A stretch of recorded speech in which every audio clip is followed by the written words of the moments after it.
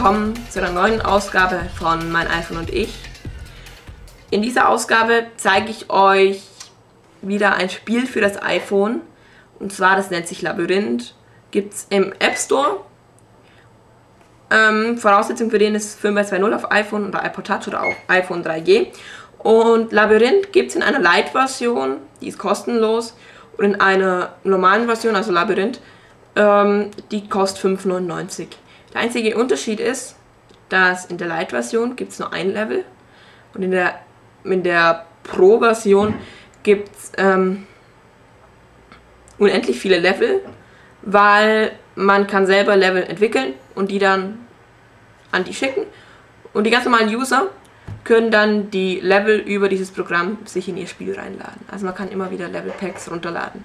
Es geht bei der Lite-Version nicht. Ich zeige euch das Spiel einfach.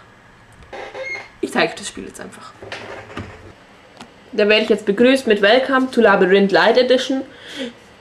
Bitte halte das iPhone parallel zum Boden, bla bla bla. Wenn ich jetzt auf Settings gehe, das will ich euch kurz zeigen, dann kriege ich hier so eine Wasserwaage und kann das dann halt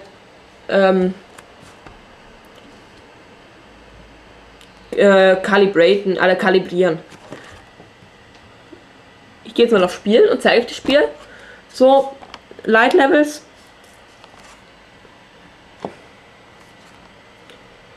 So, und ich werde das iPhone mal in die Hand nehmen. Und mein Ziel ist, ich muss die Kugel in dieses karierte Loch reinbringen.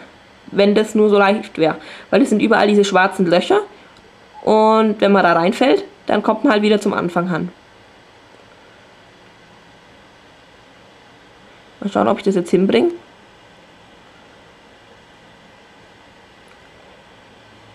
Hoppala.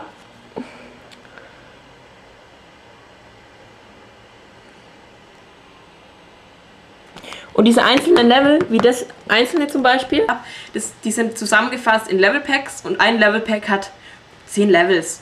Und bei der Lite-Version, da ist halt ein Level Pack dabei. Mit 8 Leveln, glaube ich. Und bei der Pro-Version für 5,99 €, da kann man sich so viele Level-Packs, wie man will, runterladen. Das war's von dieser Ausgabe und auch was von dem Programm zu erzählen gab. Ich hoffe, ihr seid das nächste Mal wieder dabei und